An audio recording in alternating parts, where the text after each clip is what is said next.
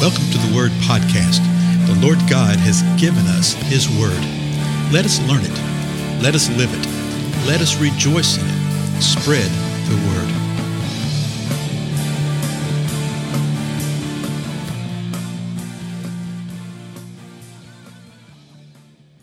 Blessings, everybody. This is Dale. Thank you so much for joining with me today on the Word Podcast. We are in Matthew chapter 18, and we covered verses 15 and 16 in the previous episode. And this is a passage that, as a matter of fact, I'm looking at the study Bible a while ago, and they have a subtopic there, and it says, if your brother sins against you, that this is what you're supposed to do. But you know what? It doesn't really say if the brother sins against you. You know, you'll hear it preached that way. You'll hear it taught that way sometimes. It doesn't say that at all. It says, if your brother sins. And it may be the idea that people think, well, you know he's sinning because he did it against you. Well, okay, if that happens, yeah, you know it. But what if you ever have a brother that's sinning and you know about the sin, but it's not against you? No, we have a role and responsibility, folks, to help one another, to win over the brothers we saw in the previous episode. And people get real nervous about this and go, well, no, because then, you know, you're just going to be talking about sin busters going around. You're going to be talking about people trying to find every little sin to correct and do all this. Yeah, there's people who'll try to do that, and they'll try to do that in the flesh. See, that's what the enemy does.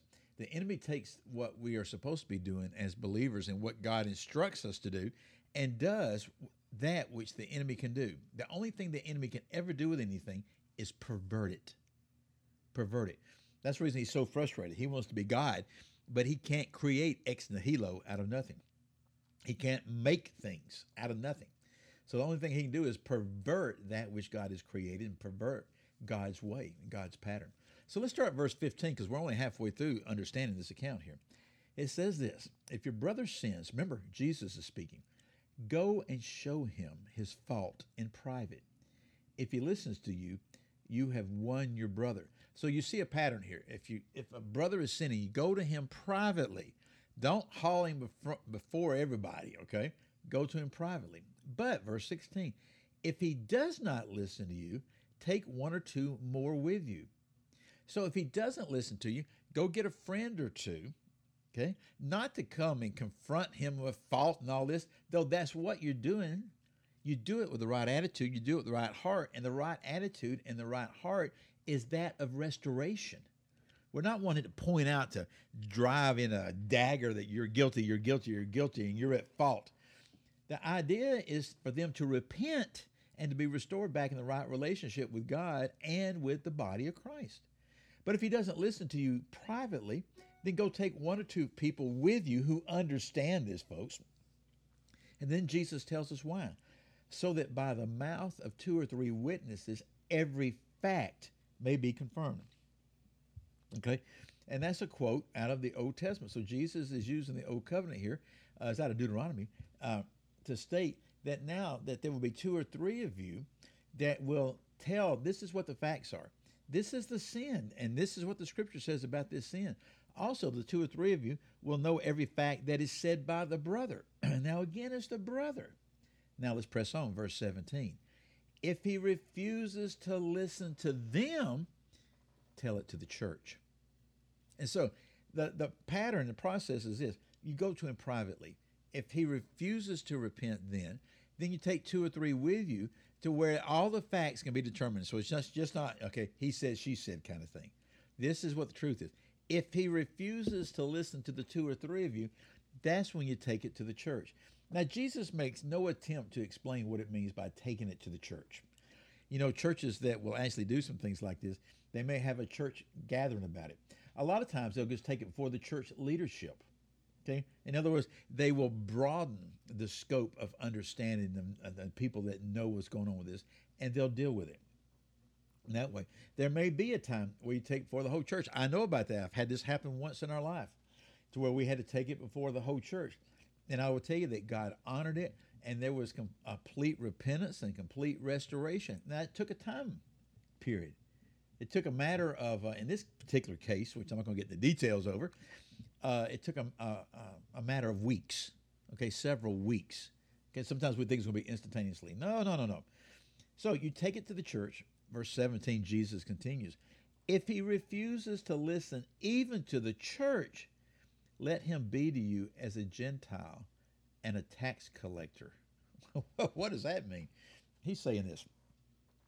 If your brother's in sin and you go to him privately and he doesn't listen to you, then take a couple people with you. If he doesn't listen to them, then take it for the church. If he doesn't listen to the entire church, then treat him as a Gentile and tax collector. Realize that he's really not a portion of the church. He's really not a true believer. Okay? A Gentile or tax collector. He's not a true believer.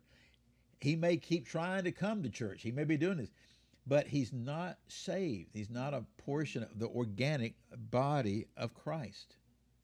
So that's where it says treat him as a Gentile and a tax collector. He's unsaved. He's not a part of the body. Now, a lot of times these folks, they're in leadership positions. So if you're going to treat him as a Gentile and tax collector, they have to be taken off those leadership positions. And they have to be treated as a Gentile and tax collector, which means we now need to be constantly and continually bringing forth the gospel before them, saying, hey, you must repent. You must be saved. If you're refusing to turn from your sin over here, that is strong evidence that you're not in right relationship with the Lord. And then the Lord gives these next 2 or 3 verses here, which are very, very powerful verses. And a lot of times people will teach these things and preach them, and they do it out of the context. We do such a disservice to the Scripture because we don't know the context. And honestly, I get so irritated with people who teach and preach and talk and write, and because they won't back up 4 verses to see what's said. If you backed up 4 verses, you'll find out that the great comment you made down through here is in error, or the fact that you presented was wrong. It was explained 3 verses before. And these verses, listen to what he says now. Remember the context of this whole thing, verse 18. Truly I say to you, whatever you bind on earth shall be bound in heaven, and whatever you loose on earth shall be loosed in heaven. Again, I say to you, that if 2 of you agree on earth about anything that they may ask, it shall be done for them by my Father who is in heaven. For where 2 or 3 have gathered together in my name, I am there in their midst. We use that 2 or 3 gathering together in our name all the time for a corporate worship idea, okay? Or a corporate gathering in a home or wherever it may be, at a coffee shop, whatever. And it's true. When there's 2 or 3 of us gathered together in his name, he's there in our midst. Well, you say, well, is he not in our midst anyway? Well, he is in our midst because he is with us and in us as true believers. But when there's 2 or 3, there's a special thing that's occurring here. The Lord is with us. But do you see now that it's in the context of dealing with somebody who's a sinner that Jesus says this? How do you do this? And notice what he says, when you're gathered in my name. So when you as an individual, or you as 2 or 3 people, or you as the church are dealing with somebody in sin in his name, folks, not what I think, not what you think, what should we do? No, in his name. When we do that, then whatever that 2 or 3 agree upon here on earth, it has been done in heaven. In other words, whatever was bound on earth has already been bound in heaven. It has come from heaven. We have heard the mind of the Lord. Whatever's loosed on earth, a type of thing of permitted, okay, whatever's been permitted here, shall have been permitted from heaven, in heaven. In other words, when we seek like this, the mind of the Lord, he will grant it. And then we can sit there and say, no, because you refuse to repent right here, you're going to be treated as Gentile and tax collector. You're unsaved. You need to start off at the beginning here. We can't even call you brother now. We love you, but you're not a brother because you're not saved, because the Lord has revealed this to us. This is a really important passage to understand how we are supposed to function and operate and deal with sin in the church. We do really well to pay attention to it, don't you think? Well, time's up. Again, I'm Dale. Thank you so much for your time, and I'll see you in the next episode.